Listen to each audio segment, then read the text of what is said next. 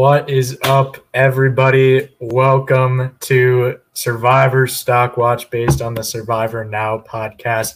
I am Jack, and with me is Will. Say hi, Will. Hi, Will. All right. This is our first StockWatch show. This is my first Survivor podcast ever. And I'm really excited to get to it. Thanks, Will. Appreciate it. How are you on this fine day?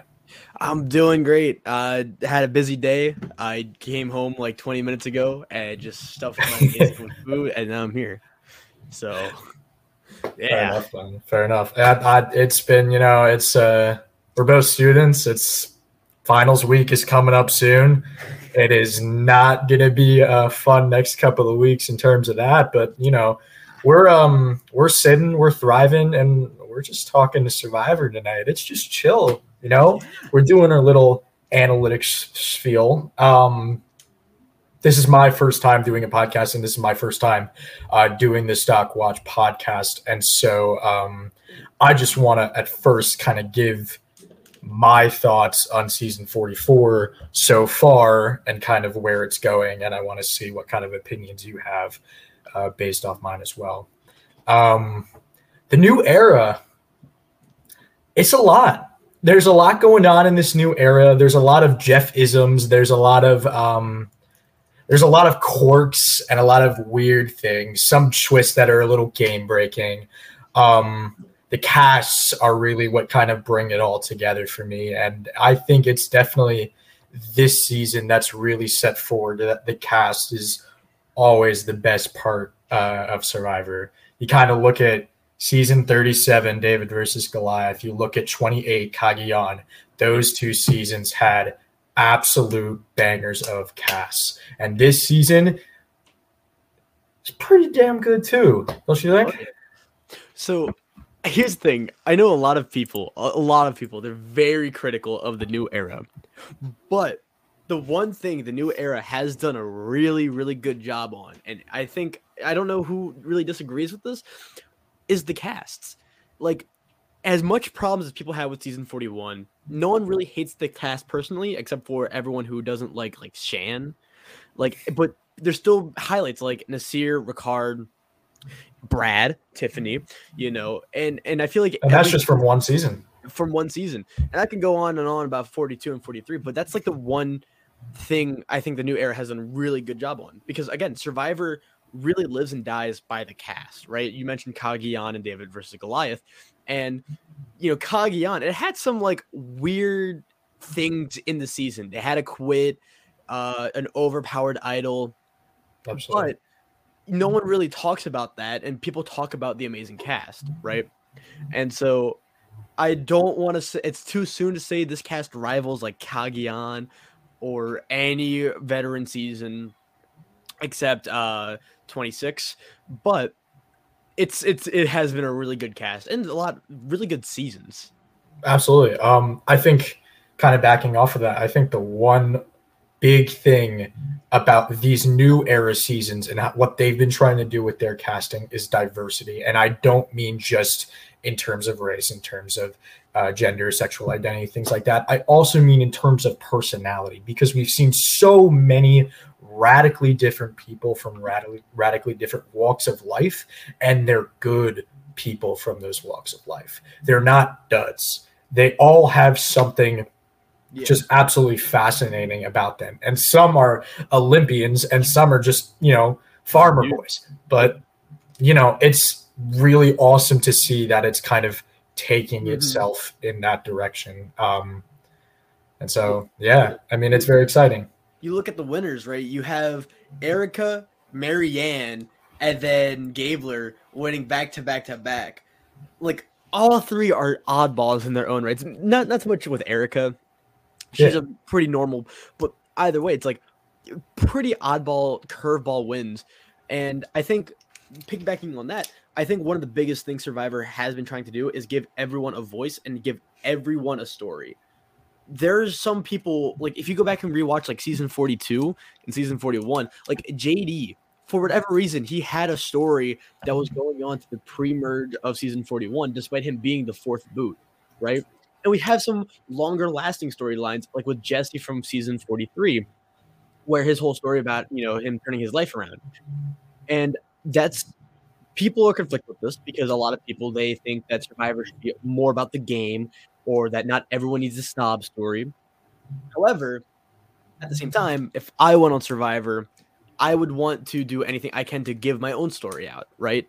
And I think the easiest way to do that is to say, like, here's what I've experienced and here's what I've gone through. Being an asshole isn't necessarily going to, like, do you any favors, even though Randy's been wanting the next, Survivor Corinne. But I have been loving every single cast with the exception of, like, One World and 39. But One World isn't even modern anymore. Yeah, I mean, that's just like, we just had so many crazy people. Another thing about, which is why I think this season has done well, at least kind of so far in particular, is the definition of relationships and really highlighting those relationships. I think watching the episode where Matt got voted out, I think it was very clear to me that there were strong relationships being that have been set up and are being capitalized on in that last episode, particularly with Jam Jam and Carolyn and Matt and Franny. Those relationships were building and were building and were building and had a defined story. And so the emotional payoff with that tribal council was astronomically high compared to a normal tribal council. Like, per se, if Jam Jam and Carolyn had a relationship, but Matt and Franny didn't, that tribal council would have no stakes and it would be a relatively easy Matt boot. But because we got so much with Matt and Franny and that was highlighted clearly, I think the editors in that aspect have done a very good job. Now, with that in mind, the editors have done a good job with that. However, I think there is still the issue of a lot of time spent on challenges and advantages. I think those two areas are absolute problem areas for focus. I think the last challenge was Eve 6, and that challenge went on for 20 minutes. I think there was a commercial in there as well. Yep. You can't do that. You can't do that. That is cutting time away from figuring out more about relationships. I was on a forum a few days ago, and I was seeing everybody talk about the beginning of the previous episode, not the most recent one, but the one before that, where there was so much dynamic conversation going on and action in the game. That's what we want to see. We want to see the challenge. We want to see advantages, but we don't want to see that's not all Survivor is. And I think there's a little bit of confusion on that. What do you think? Well, the conversely though, you have to see it where the editors are. And Survivor challenges in itself is the most flashy, attention-grabbing thing. It's easy for, casuals to watch, right? Like I see on YouTube all the time, I get recommended just like Survivor clips. Like we see the auction all the time, just different challenges, because it's easy to condense and to convey, right? And it's easy for casuals who don't really watch Survivor. They might watch, every other episode, forget it's on. Like someone like my dad, right? And he doesn't know who any of the characters are, but he watches the challenge and he understands like the gist of what's happening. I think though I do agree that sometimes it's a little too long. And I know already if like Randy was here, he would talk about Survivor Australia and how, those challenges are tough. But I think Survivor just needs longer episodes because I think they have all the right makings, right? They can make the best Survivor episodes that we've seen because the challenges pretty lame, but like flashy enough. And we do get glimpses of everyone as characters and their relationships and whatnot. I think just an extra 30 minutes could really drive home because we get a little bit more. And I think that would help mitigate a lot of the problems a lot of fans have with modern Survivor. Absolutely. A lot of fans have been talking about Redmond's post about a week and a half ago, There's a rumor that it's going to be 90-minute episodes for Yep. season 45. That is huge. If it was 90-minute episodes every episode, but you had the same time allotted for these 60-minute episodes for the 90 minutes, you could have those somewhat long challenges. You can have those advantage finding periods.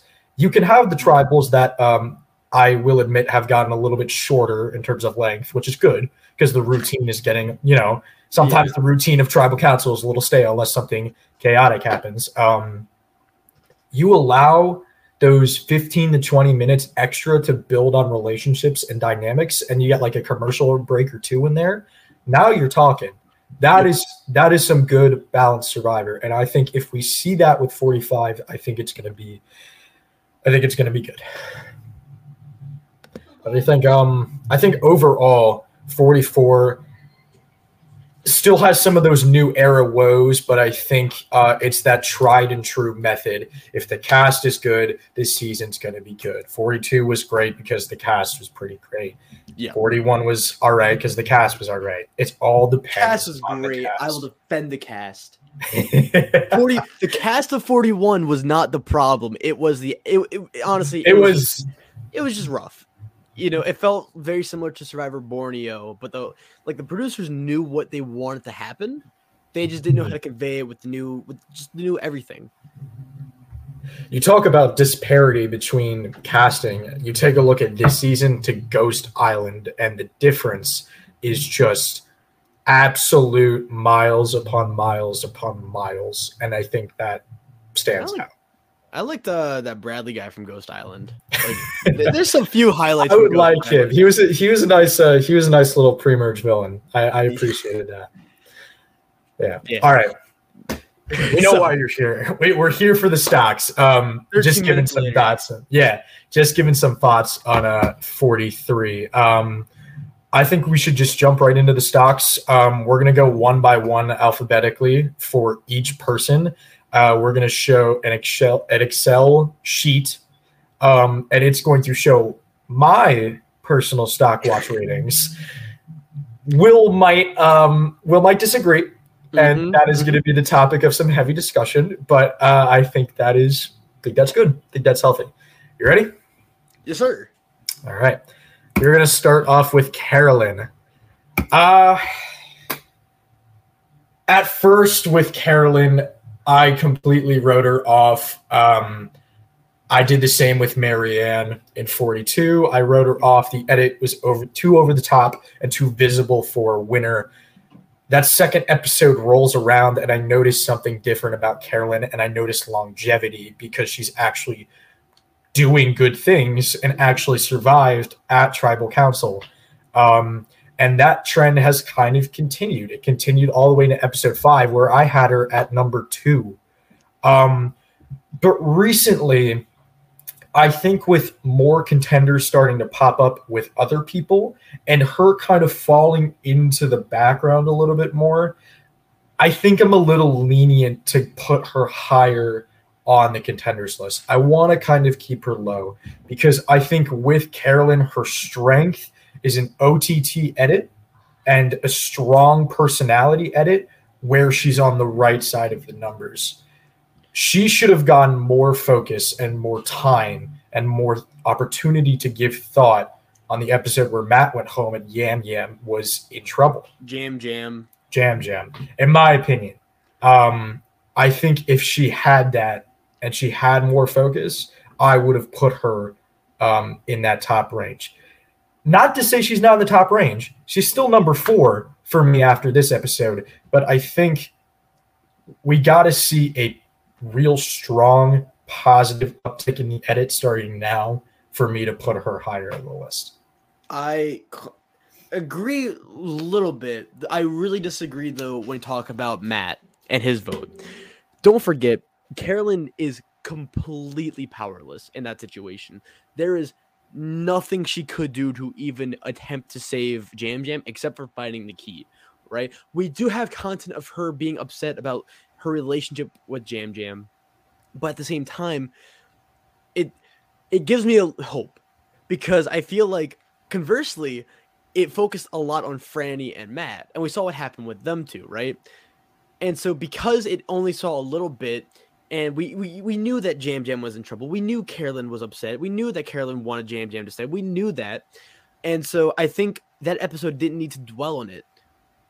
Because again, Carolyn was ultimately powerless. And instead we saw a lot more with Jam Jam and how he was able to survive and not Carolyn's influence, because Carolyn never had influence.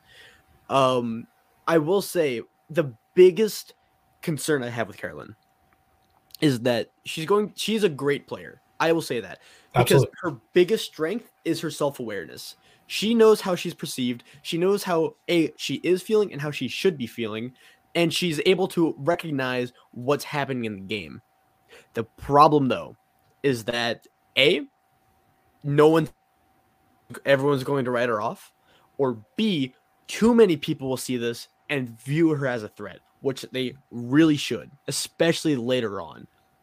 However, because Carolyn is starting to fall back into the background a little bit in the chaotic merge, because don't forget, early merge, very chaotic, a lot of powerful players, and with as visible as Carolyn is, if she does win the game, then I could see the editors trying to hide her to help promote, some other players who aren't making it as far.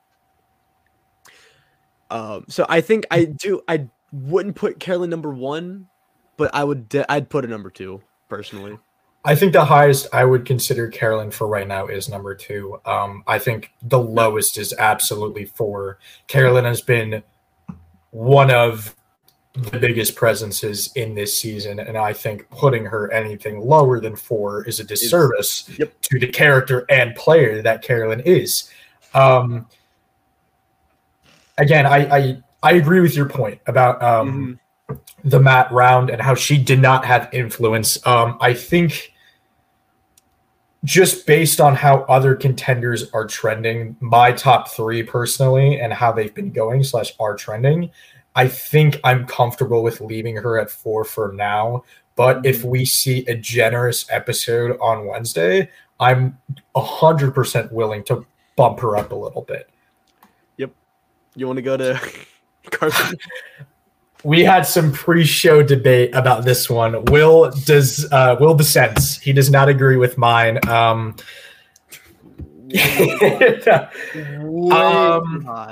My whole mantra with Carson is, if the going is good, keep it good. Carson's edit has been cookie cutter perfect. He's got the content he needs. Strategically, he's strong, playing a good game. Maybe not as much personal stuff as he needs to be a winner, but it's just been a strong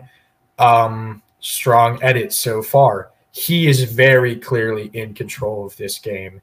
If not Jam Jam, it's Carson, because he's got in with everybody. Even Soka, the tribe that he wasn't on in the pre-merge, he's in with them as well. And he showed that by talking to Danny, by talking to Franny, by talking to Heidi, like all that stuff.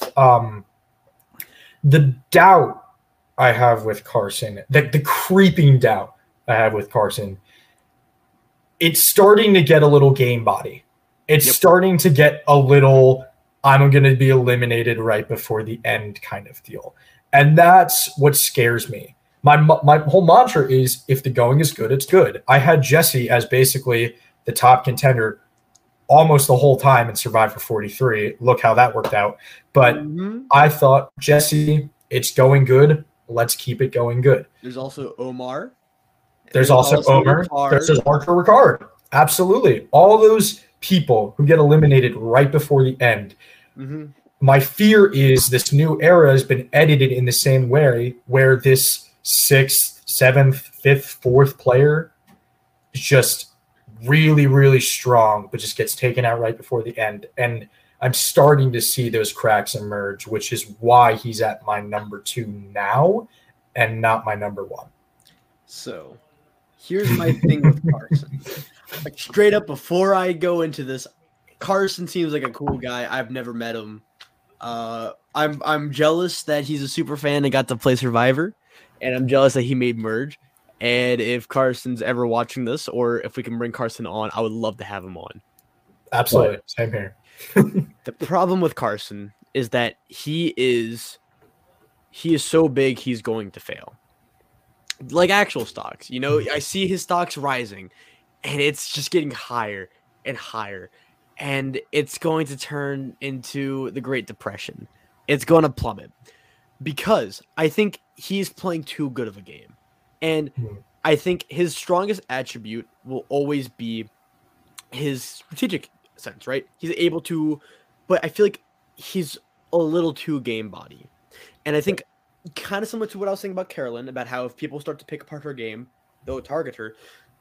I think Carolyn, her personality makes it easier for people to overlook that. But with Carson, I feel like it's a lot easier. Like once the radar's on him, he has to win challenges. And I Can he do that? But that? Can he do that? Can he win challenges? Is he Can he win enough? I don't think so. I think he's good at he's clearly good at the puzzles. Clearly puzzle master, one of the top we've seen in the new era for sure. But otherwise, and again, I think I don't see Carson winning this game. If he wins, I will do something for charity. But we can do that. But he's so big and he's playing such a perfect game that I keep drawing parallels to Shan, to Ricard, to Omar, to Jesse. I just don't see him winning this season. I wouldn't place him last. I'd place him like 5th though. I don't know. That's fair. I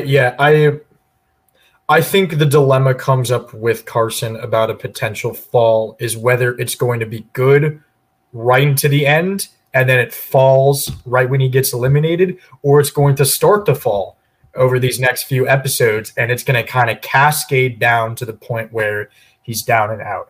I think it's the former.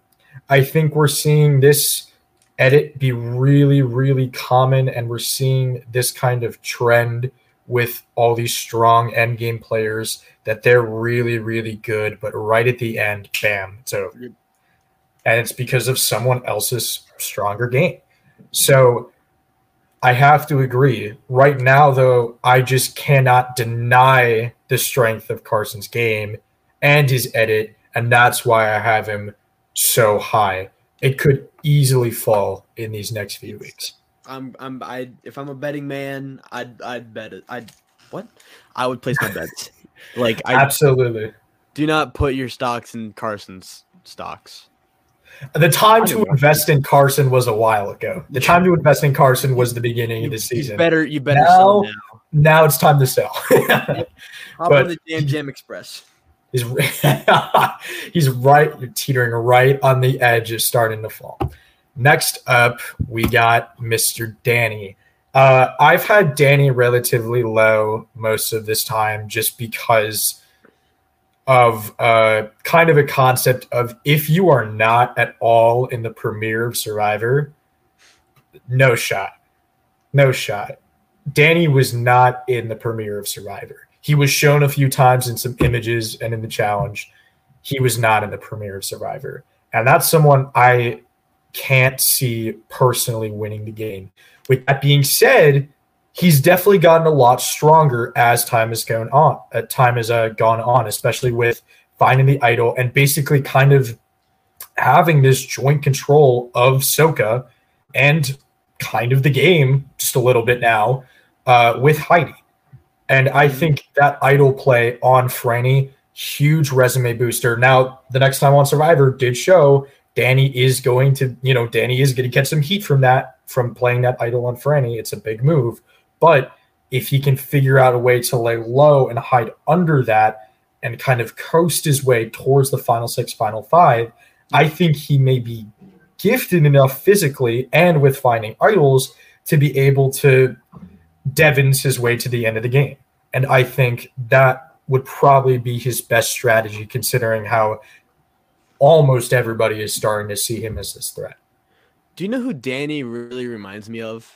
And I just put my finger on it. Not Mike White, Mike Holloway from 31. Interesting. But not so much just personality speaking. But my thing with Danny, he is, I feel like he's just like the de facto 7th place, like strong game. He kind of reminds me of High from 42. I like that comparison. Because I feel like they've both played strong games. No one can deny that, but they're not in the upper echelon of like great, amazing gameplay.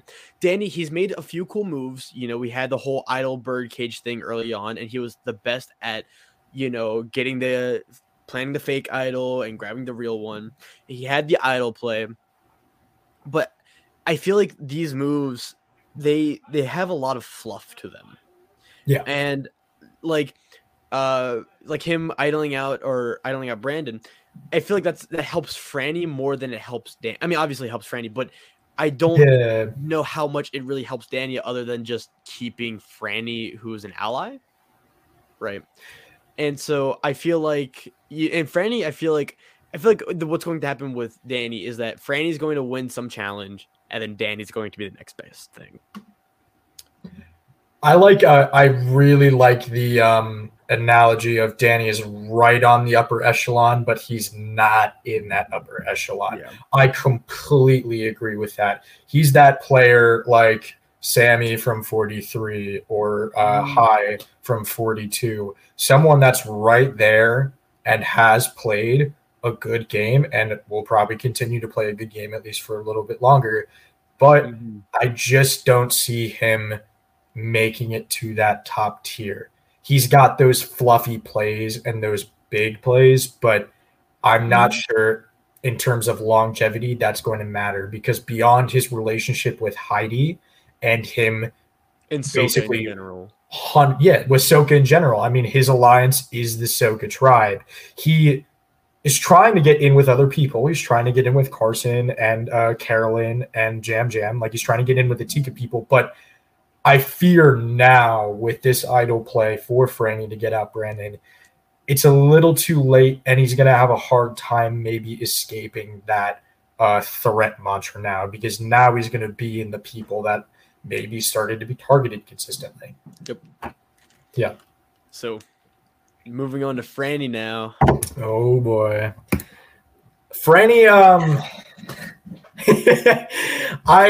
I like Franny. I think Franny is a good player, and I think she's been pretty socially aware. She's been the voice of reason out of the Matt and Franny relationship. Matt's been kind of the love-struck doofus that will do anything for Franny. Franny is the voice of reason out of that and the voice of connection. You saw how kind of Franny kind of helped her and Matt basically group up with Danny and Heidi early on, and that 4 was basically gelling well. They were good to go. This week in particular, with losing Matt the previous week, I think what we saw is what I wanted to see out of Franny. Yep. But not 100%. I think it may be too early. If Franny had a complete 100% breakout, Matt's gone, what do I do? And then flourishes and gets the idol played for her, I think that would be a telltale sign that, oh, okay, Franny's got a really good shot at this. Her stock is 1 or 2. Yep. It was good. And I think the separation from Matt is there. And I think being good enough with Danny to get the idol played on her is good. I just don't think it's good enough. But I think if she doesn't get targeted this coming tribal council, I think she's good to make it into 7th or 6th place. And I think I'd be comfortable with kind of leaving her there. So here's my opinion on Franny. I will say, character-wise, Franny is probably top 3, probably 3rd, right? Yeah. Under Jam Jam and Carolyn, of course, because no one's beating that. No one's beating those 2. 100%. I will say, I think she could have played Matt's vote out better. I think absolutely. Did they have to change a vote, or were they able to abstain from that? I don't think they had to. I don't think Heidi had to play that advantage where she had to change a vote. I think there was a bad play personally on Heidi's part, and I think I'm going to maybe jump ahead of you and maybe say what you were about to say, but I think Franny winning overall kind of screwed Matt in a way. Actually, I disagree. I think the Franny's best move, this might be a little crazy, but stick with me on this one. Mm. Win the challenge, do not attempt to save Matt. Because don't forget, that side of the beach, they're in a position where they are helpless, right? They cannot help the other tribe. And we saw that with Carolyn to Jam Jam, right? Now, if Carolyn had the choice, she would obviously do anything in her power to save Jam Jam. But the issue is that Franny had the choice of whether or not she could try to save Matt, and it didn't work out. I think if nothing happened, Franny would be in a better position because Matt would still be going out. Franny would have 0 blood in her hands and have a guaranteed jury vote and someone to actively sway the jury for Franny, right?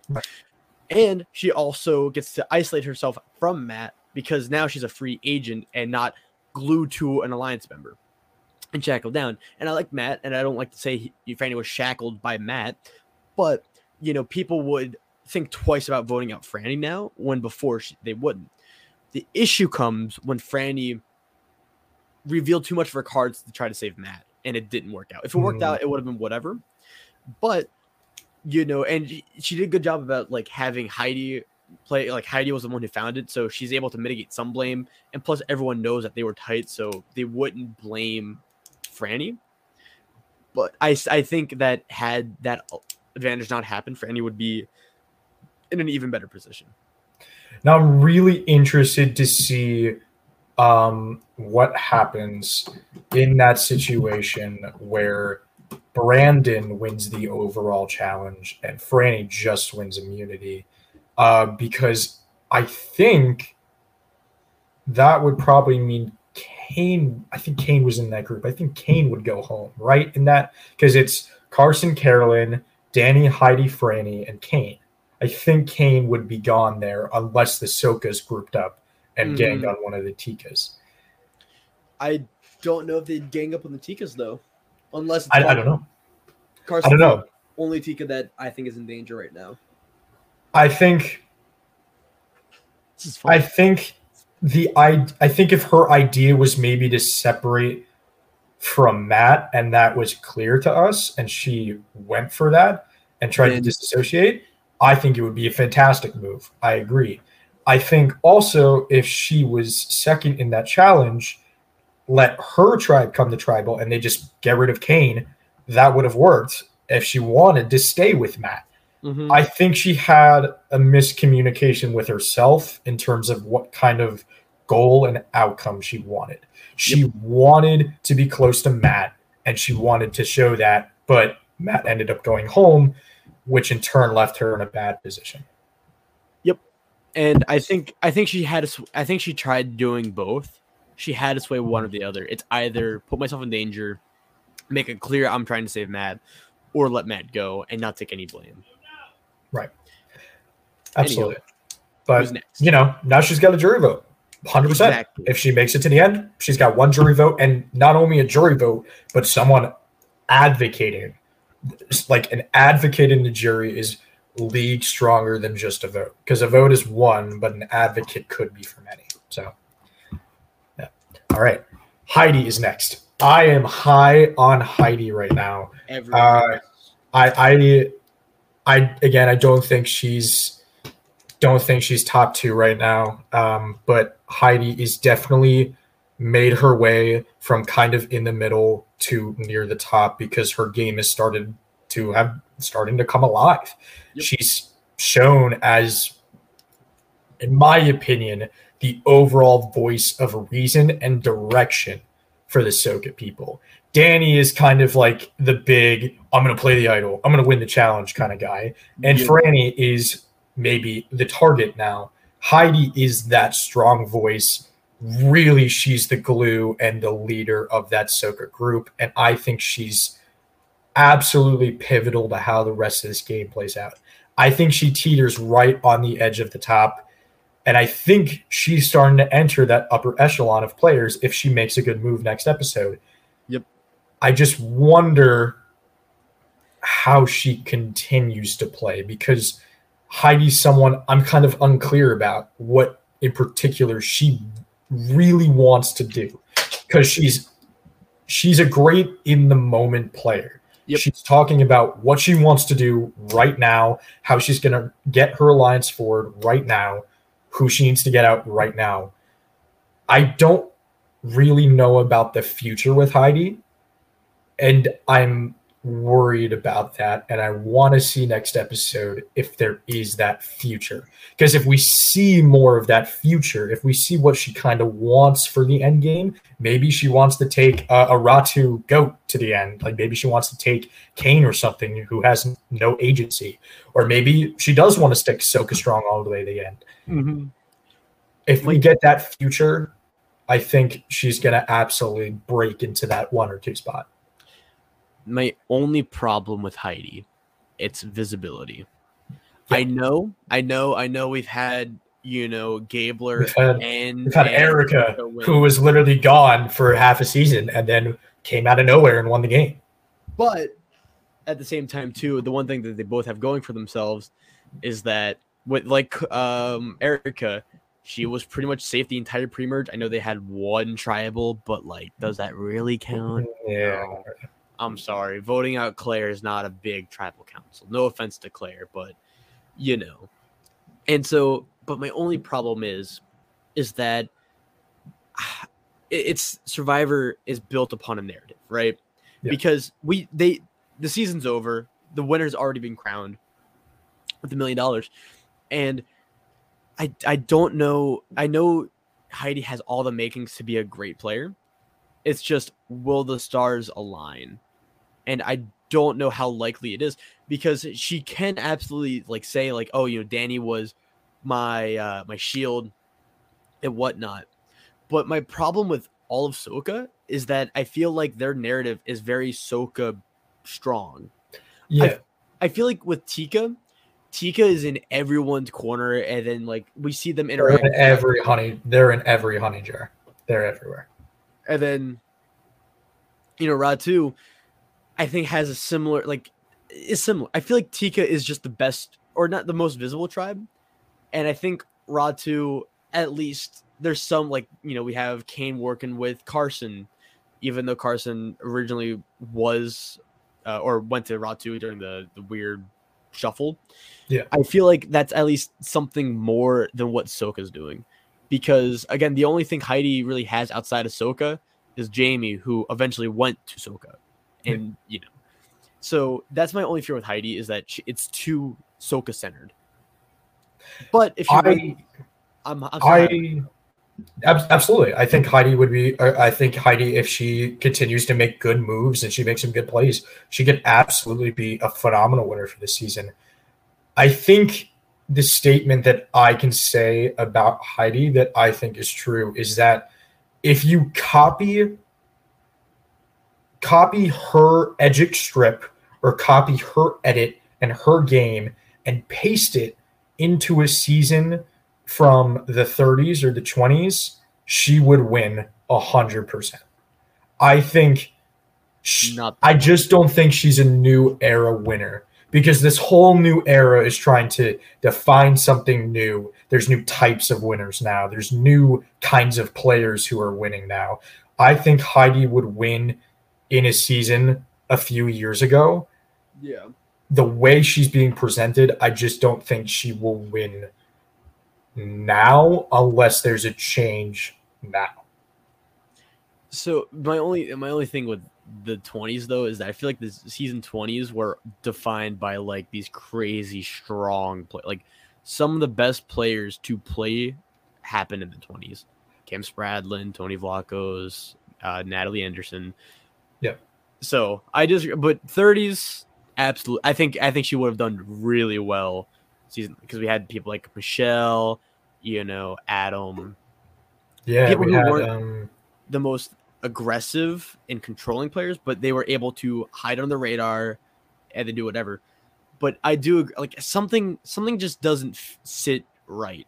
I think Heidi, if she did win, she would be just a slightly more visible. Just ever so. I know she's playing just a hair. Yeah. One more confessional each episode.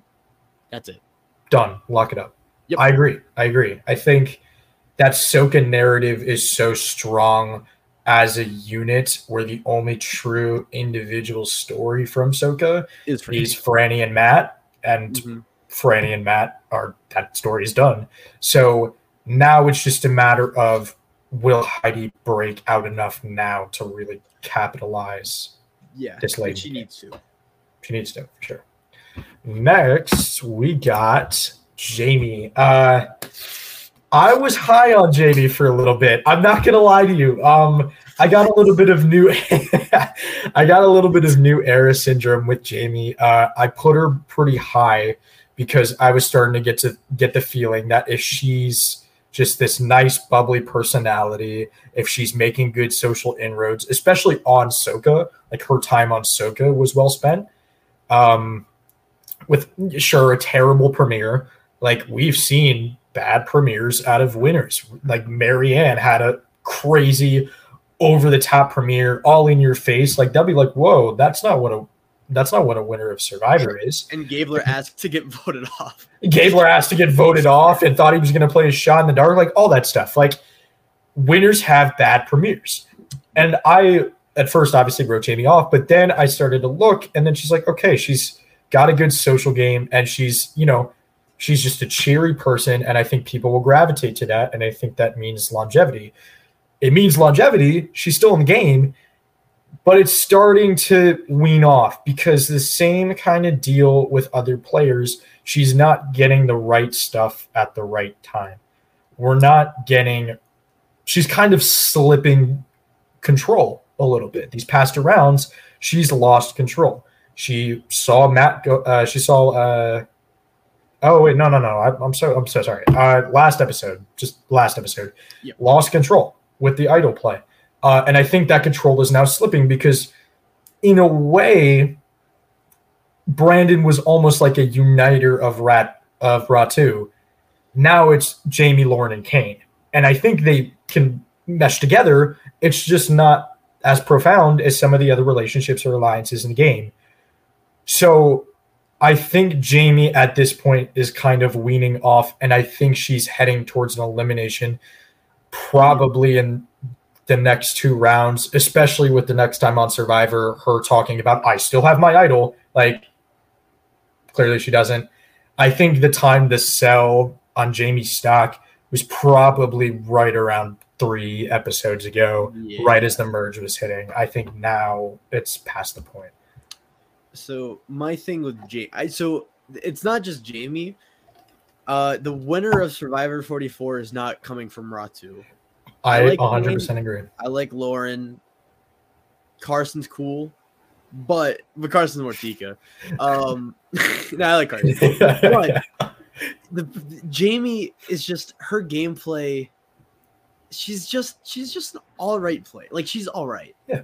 And I feel like that's okay. Because not Survivor doesn't need all 20 amazing, one-of-a-kind players. Sometimes you just need a goofball who's not the best at the game. Yeah. And I don't know. Like, Jamie, I think, too, like, Jamie is one of the players that I just have the least connection with. It's like, I don't want to sound mean. It's just, Jamie, she's just all right. And I do agree that sometimes winners have bad premieres. But I feel like everything that Jamie has done in the game so far hasn't been the strongest. Yeah. And I feel like it's not bad, but it's far from perfect. And especially when you're looking at the rest of the cast and you have, these super high up players like Carson, Jam, and Carolyn, and then even dark horses like Heidi and Franny. I don't think Jamie can really I don't say she can't compete. It's just she's kind of past again. Time to sell her stock. Episode 4, episode 5. Now it's just now she's just low. Yeah, I think as Jamie declines, and I think as Jamie will, my guess is probably head out in these next few episodes. I think kind of the whole remembrance of Jamie is going to be about she was a positive person, had great energy. And she played the game pretty good, not fantastic, not over the top genius, but she played the game pretty well. she's well known more for her personality and not gameplay, which is the opposite of what StockWatch is, baby. StockWatch is about the game. We gotta be game boxing. The goods. Gotta be good at the game. Yeah, I think Jamie loves this podcast.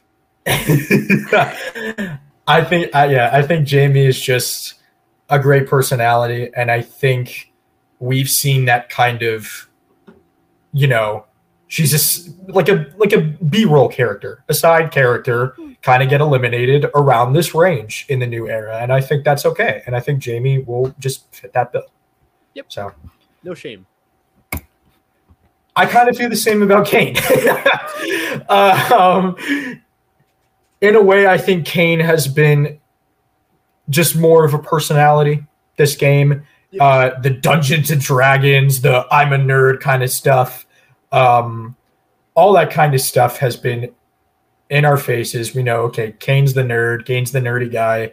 The one thing that I'm still waiting to see really capitalized on is that relationship with Carson, because I feel like that hasn't gone to the extent it will go. And I think next episode, if the dynamic continues where they're going to start trying to ouster Ratu, I think Carson will try and make a play to save Kane and go for Jamie or Lauren. And I think that story will end. Once Kane and Carson's story of an episode, once it hits a peak, Kane will be gone really soon after. Yep. You could make an argument that Kane is just floating along and he may get carried to the end. I just don't think so. I think this is a different season, and I think in any other season, Kane would either be a nerdy game bot and a decent player, and he could be carried to the end, like Owen from last season. But in this season, I just don't see it. And I think we just got to wait for that payoff. I think once it's paid off with Carson, he's out the door. So there's 3 things I can say about Kane. A, this is the most crackpot theory, but Kane is playing very under the radar, has made strong connections, and his personality fits with the theme of the season, right? Very geeky, very Dungeons and Dragons-y. And to add on to that real quick, I think Kane has done a great job with Brandon. And I think he did a great job with Brandon, because at the beginning they were at odds. And Kane voted for Brandon, and Brandon was like, I know Kane voted for me. He's on my radar. They kind of put that aside, and they're like, let's stick together. And they had a pretty good, from what I could see, decent relationship going into the end of the game. Go ahead. Continue. So, but that, Kane can go to the final tribal council and be like, hey, I played under the radar, made strong connections. Any mistake I made, I was able to rebound from. And with him being nerdy and the season kind of being nerdy, Kane could be the winner. Sure. Or, second theory, Kane is a GOAT. Makes it far in the end, but he hasn't been playing as active enough, and maybe people will see him as just playing Carson's game. And, let's say they just take out Carson beforehand, because I don't think Carson's winning the game. And then, Kane goes to final tribal council and loses. Third theory. Both sides want to take out a Tika member, and they want to take out Carson, right? Because I don't think they would think that Jam Jam and Carolyn are as tight because of Carolyn voting for Brandon, the rest voting for Franny. Right. They'd probably assume that Carson is the head of Tika and would want to take him out. Carson wins the challenge, and Jam Jam, being Jam Jam, is able to save himself, talk it out with people. They might see Kane as a good person to take out, right? Because Jam Jam might be connected with Carson, but he's also connected well with everyone else. Kane, his closest ally, and the only connection we've really seen of Kane is his friendship with Carson. So it is possible for Carson to be the target. Carson wins immunity. Kane goes out. That's very true. Yeah. Those are 3 very good theories. I think I'm the least sold on the first one. I don't I don't think Kane wins the season. Just a hunch. Don't think Kane wins the season. I think he's more along the lines of he's either a GOAT to the end or this payoff with Carson is going to hit really soon. And honestly, now would probably be the time to sell on Kane stock, in my opinion. He hasn't really been in the forefront, the strongest contender, but I think at this point now, before he's eliminated, it might be time to just sell it and move on. If you have Kane stock, I think probably the best time is now. Yeah. But I like Kane. I think he's a funny guy. Yeah. I like Kane too, but do I think he's winning? Yeah. No, probably not. Probably not. That's why he's the lowest on the contenders. All right. 2 more. Lauren. Yeah. Poor Lauren. Lauren seems so nice. She had a phenomenal moment this previous episode with the challenge. Everybody's Survivor bucket list always has win an individual immunity on it. That's on everybody's Survivor bucket list. Especially endurance too, something like that. Absolutely. Just fighting it out, holding on for dear life. That is absolutely a dream moment to have on Survivor, and I think she got that. That being said, we haven't seen that strength and confidence that I saw in the premiere. It was negative. It was negatively toned. She was clearly edited to be negative. She was clearly one of the more villainous people in that first episode. But I think what's interesting is that she started to subdue a little bit. She started to mellow out, and she started to become a little bit of a narrator and kind of give a little bit of insight into what was going on every episode, which is a common formula for a Survivor winner. Now would probably be the time to start seeing that strength of edit. I think realistically, it should have been this episode or the previous episode. Like I've been saying about now probably 3 or 4 people, I need to see this strength of edit. I need to see their edit get stronger. But it's not them. And it's the other people who have had strong edits that are getting those strong edits. And I think it's a little too late now for Lauren. I think she goes home in the next few rounds, just like Jamie will. I feel so bad because Lauren got done dirty with the edit. She's very under, and I hate how she's upset with it on Twitter too. I see tweets from her all the time saying, I wish I would just get one more confessional, me and Heidi, because they deserve it. It doesn't even matter if Lauren is the most boring person, which she's not. It doesn't matter if she was, more bland and cardboard. You'll give her 3 more confessionals. And that's really the only reason why I'm writing Lauren off, is because I feel like she's just stuck in the Ratu bubble of just not having a lot of winning potential, right? That we have with Jamie, that we have with Kane. And it sucks because Lauren seems like a fun person. And even yesterday was her biggest moment, right? But it didn't feel like a Lauren episode. Yeah. It felt like a Danny episode or a Franny episode. And so when I feel like that is her biggest moment, I think the time to sell her stock is now, right? Because I agree. I don't think she's making it. She might make it farther. She might be one of those Heather-esque picks that should make it really obscenely far, Final 5, Final 4. But then just, and I honestly, that could be her biggest thing, is that she's very nice. And so probably going to be a social threat come Final 5. And people would take her out because she could win over the jury. But I don't see her winning. Absolutely. No, I mean, I think the time to sell her stock is either right now or probably episode 3, episode 4. I think maybe episode 3 was a little too early to sell that stock. I think probably now or last episode is a pretty good time to sell it. I will say I really do I really do wish we saw more of Lauren this season. I think she could have the potential to be a super bold strategist, and I think she would have made. I think if we saw her more in the edit and she did more in the game, just like a little bit more, I think we would have seen that. She still has an extra vote. She did abstain a vote. She still has that extra vote. We don't know what's going to happen, if that's going to pay off or anything. But I'm really interested to see now what Lauren does this week with the whole kind of idea of now Ratu is kind of being ganged up on, because it's clear Tika and Soka they're likely going to congeal, and it's probably going to be a Ratu going home. So now it's about figuring out, okay, what will Lauren do with that on her plate? Exactly. Yep. And I hate to say it, I think she goes. I think if I had to rank the Ratus, I think Jamie is the lowest.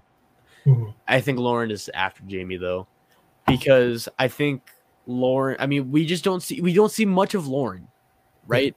Yeah. And I feel like at least with Kane, we see his relationship with Carson for a while, and to me, that's bigger than like Lauren and Heidi.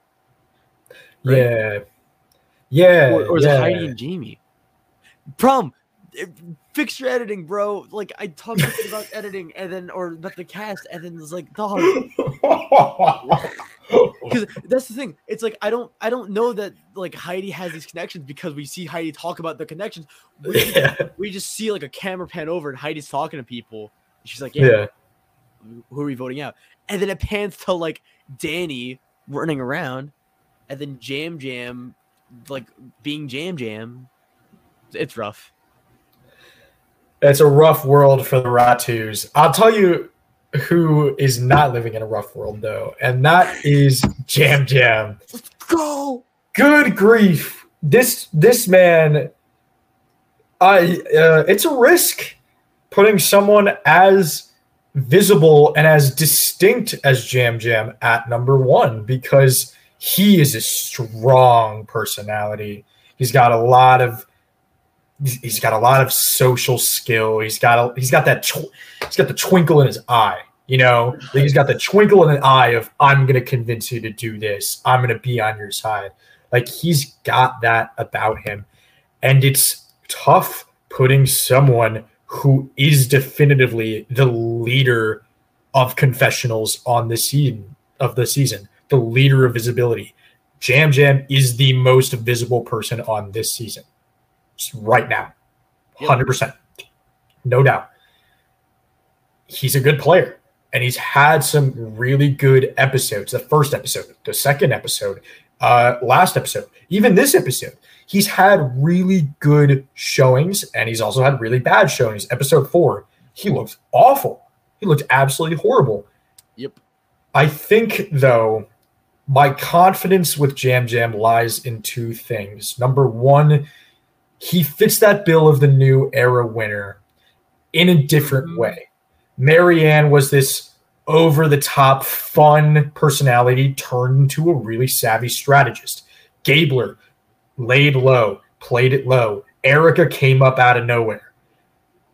Jam is that in-your-face, super social savvy kind of guy who has that negativity from episode 4 and, you know, another episode, but really kind of ties it all together with everything else. And then number 2, I think this is the real kicker. It's mentioned that whenever somebody talks about Jam in the way that he's a threat, they say Jam is so good. Jam is so in control. Jam is the man. You wouldn't say that unless you were trying to leave context clues, because with Jam's edit, with his personality, we don't see that he's completely in control. We see that he's panicked. We see that he's scared that he's going to go home a lot of the time. But then other people feeding into that idea that Jam is really steering the ship and has been, yep. I think that's the key cog in the works as to why Jam is really, really good shot. Probably winning this thing. So here's my thing. Now stick with me on this one. Mhm. Do you think that Jam Jam and his threat management is a more visible Erica? Because we saw with Erica in season 41, everyone was like, Erica's a threat. Like we should think about taking out Erica. No one ever did. They went after the bigger threats. Could Jam Jam, but the only difference is that Jam Jam is so funny and like so lively in these confessions that people, remember Jam Jam. Right? I think I'm gonna have to agree with you because I think Jam Jam is that personality, is that big personality. I also hate to say that there may be a little bit of gender bias in there because women have typically been under edited and have typically been served with a lot of just under the radar, not a lot of confessionals. Whereas Jam Jam, someone who fits that bill like Erica, who big threat early on, and everybody's talking about that person. It's a he thing.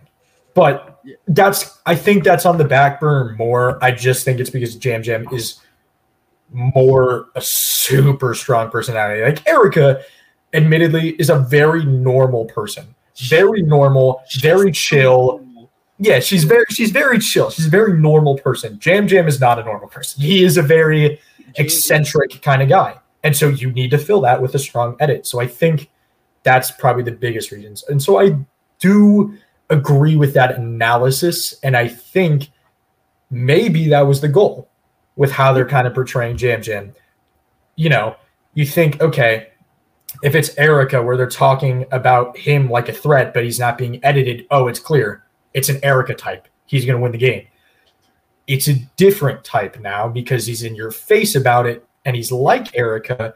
I just think in that regard, I think we've kind of caught on to that idea. And I think that's a really good take. And not only that too, but I feel like if people do target Tika, I don't see them targeting Jam Jam first, which is weird because I feel like Jam Jam has been playing the best game. Because I feel like they would either see Carson as a physical threat or they would catch on to the gameplay that Carolyn has. Because I still think Carolyn is I think Carolyn in some regards is a little stronger than Jam Jam. I think so. Yeah. When it comes to who I'd place money on winning and surviving, I think Jam Jam is more easy to kind of float or fly under the radar.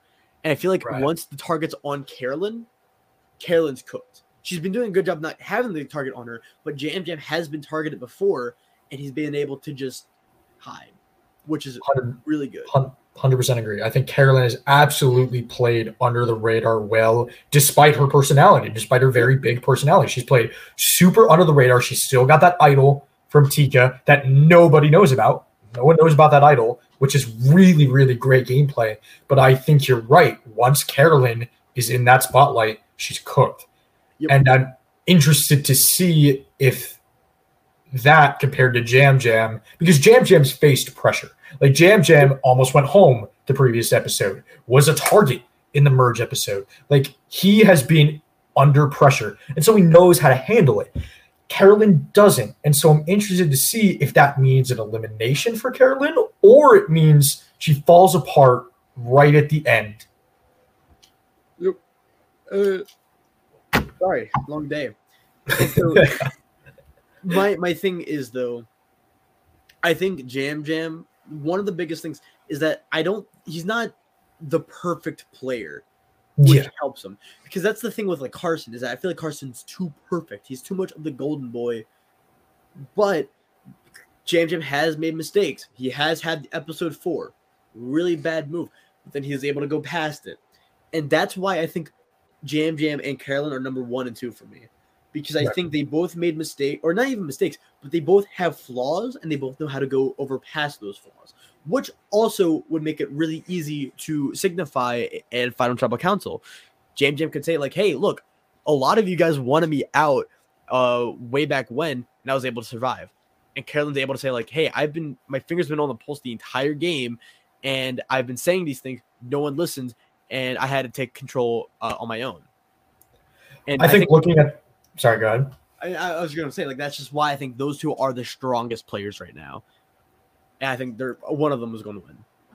I think that's fair. I think kind of now just taking a quick look at the top four, at least for me, with Jam Jam, Carson, Heidi, and Carolyn. I think fitting the bill of the new era winner is Jam Jam and Carolyn, for sure. Playing good games, but they're that distinct personality. Whereas I think Carson and Heidi are probably the better players and the more like strategically sound players. But I do wonder if it's a little too cookie cutter for me. I do think those four are probably the best four left in the game, save for Franny. So my top four, in order, you can write this down: Jam Jam, Carolyn, Heidi, Franny. Carson at 5, I'm guessing? Carson's at 5. Carson's playing a good game. I don't think he's going to win. But at the same time, if not the other four, Carson's going to win. Right. I think narrowing it down to those 5 as the contenders left for this season is probably going to make sense. Yep. Let's go ahead and flip all the way to the beginning of the slides, and we are going to take a look at Edgic now. Not for too long, just kind of taking a look at kind of what we've summarized for this point. This is my personal Edgic with the contenders at the bottom. And so, we do take a look at some of these Edgic strips. You see Carolyn with the over the top, and you see her kind of fading down now. You kind of see her mellowing out a little bit, even though it's still over the top. You see Jam Jam with that super high visibility, tone all over the place. Like he is over the top positive, then over the top negative, then CP medium, CP negative, CP positive, all that kind of stuff. You see Carson with that cookie cutter. You see Heidi with the under the radar positive too, and then kind of the upticks. Like, yep, that's the thing I'm talking about with Heidi. I think right now it's been fine, and I think maybe one more confessional in certain areas would help. I think now she needs to start ticking up more and have more future tech, which is good. You see Jamie with kind of a rebound with the middle road positive, all that kind of stuff. So what do you kind of see with this Edgic, and what kind of stories do you see continuing with this? I think the biggest takeaway is that I think the best way to describe it is that I feel like the season and the contenders is like an onion. We have the first layer, right? We have where Lauren, Kane, and Jamie are. I love them all, but they're not winning the game. Right. And then there's also the second layer where you have someone like Danny. You have, I'll even throw Heidi in there, right? Because they're not the most flashy players, but they have strategic senses. They have the complex personalities. Franny is also in there, like more visible. Right. And then you have like the true blue contenders of like Jam Jam, Carson, Heidi. Exactly. And so I think just calling it an onion, I think is the best way to really describe it. Because I think that's fair. There's no one I think that has zero shot except like maybe Jamie. Yeah. That she's the only player I think legitimately doesn't have that good of a shot. I could be wrong. I think the onion analogy is pretty good. I beg to say though that it was not an onion I don't think it was necessarily much of an onion at the beginning. No. I don't think so. There's too many people. There's too many strong people. There's too many good narratives going on. Like you had Matthew, who was phenomenal at the beginning and who thought, oh, he could easily win this thing. You had Matt, who had a good premiere. You had Helen, who was kind of looking to be under the radar a little bit. Sarah had a good premiere as well. Like you had a lot of good people. But now that we're really in the thick of the game, I think now it's starting to become that onion. Yep. Yeah. So that's the best way to describe like mid to late game Survivor. Yeah. All right. Last thing. I think we should go through each person and we should say buy, stay, or sell for their stock. Buy, they're riding on the high. We think they're going up. We buy their stock. We're feeling good about it. Stay, If you have the stock, good. If you don't, leave it alone. Sell, get rid of that stock ASAP. Let's just go alphabetically. We'll start with Carolyn. Buy. I think buy as well. I think she's still riding right there. I think if we see a great episode from her tomorrow, I think 100% buy is the right move. So I'm going to have to agree with you. I think forecasting buy would probably be a good idea for Carolyn. Carson. Sell. Sell or stay? I think stay for right now. I think stay. If we see like a mediocre episode or not great episode for Carson, I think sell 100% tomorrow. I don't want to jump the gun and say sell though just yet, just because it has been pretty good so far. Yep. Danny. Sell. Yeah. Yep. I think this episode proved that great player and had a good move, but I think his time is going to start running out soon. No winner potential. Yep. Franny. Stay. This is interesting. Yeah. I'm in the middle. Like, part of me says buy, part of me says sell, but I think kind of mixing that, I'm saying stay. It's middle, right? It's like you don't know which you buy or sell, you just stay. No harm. Yeah, it's riding the middle. Franny's riding the middle. If the top contenders have a slip, if there's some real flaws, and Franny pops up next episode or like right after next episode, buy 100%.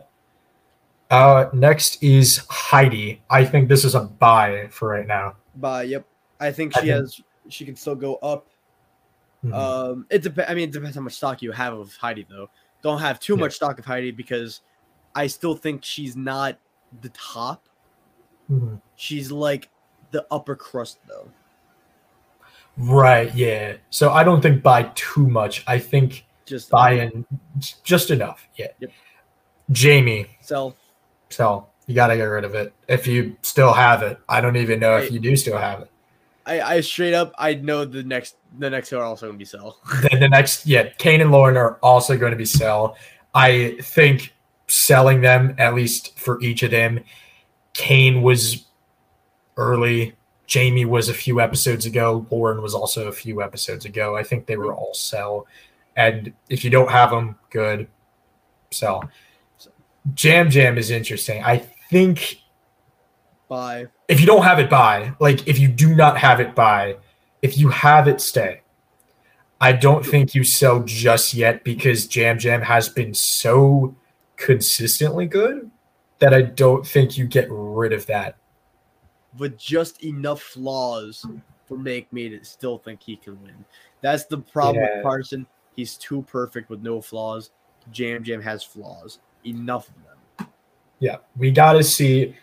Next episode is going to be real interesting because we're going to see potentially some relationships and some points in the game paying off. Kane and Carson, Lauren's extra vote. We're going to see if, Carson actually does have any flaws or if he's just absolutely flawless game. But we're going to see a lot of these things pay off. And I think that this next episode is going to really start to tell us who we can buy, who we can sell, and who we can stay with. 100%. And because we're in the weird part of Survivor, right? Because there's always there's the pre-merge, there's the merge, and then there's the end game. But like the problem with like the new Survivor is that the end game is getting pushed back. And so there's like the pre-merge, and then there's just like bleh, and then there's the end game. And we're in the bleh right now. Like it's the middle game, but it feels a little too fun. Like it's the middle game, but everyone's thinking about the end, despite it being so early.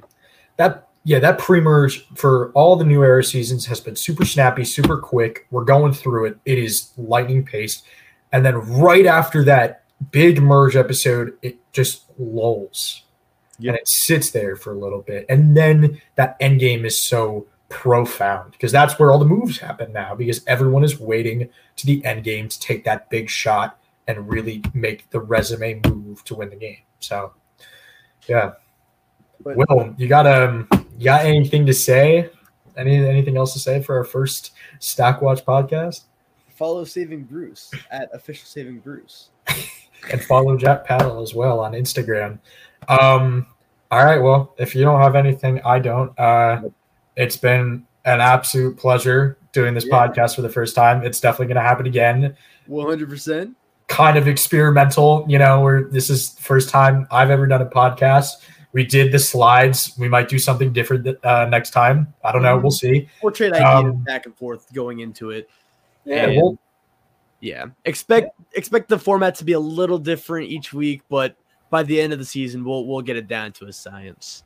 Absolutely. All right. Well, Jack and Will with the stocks.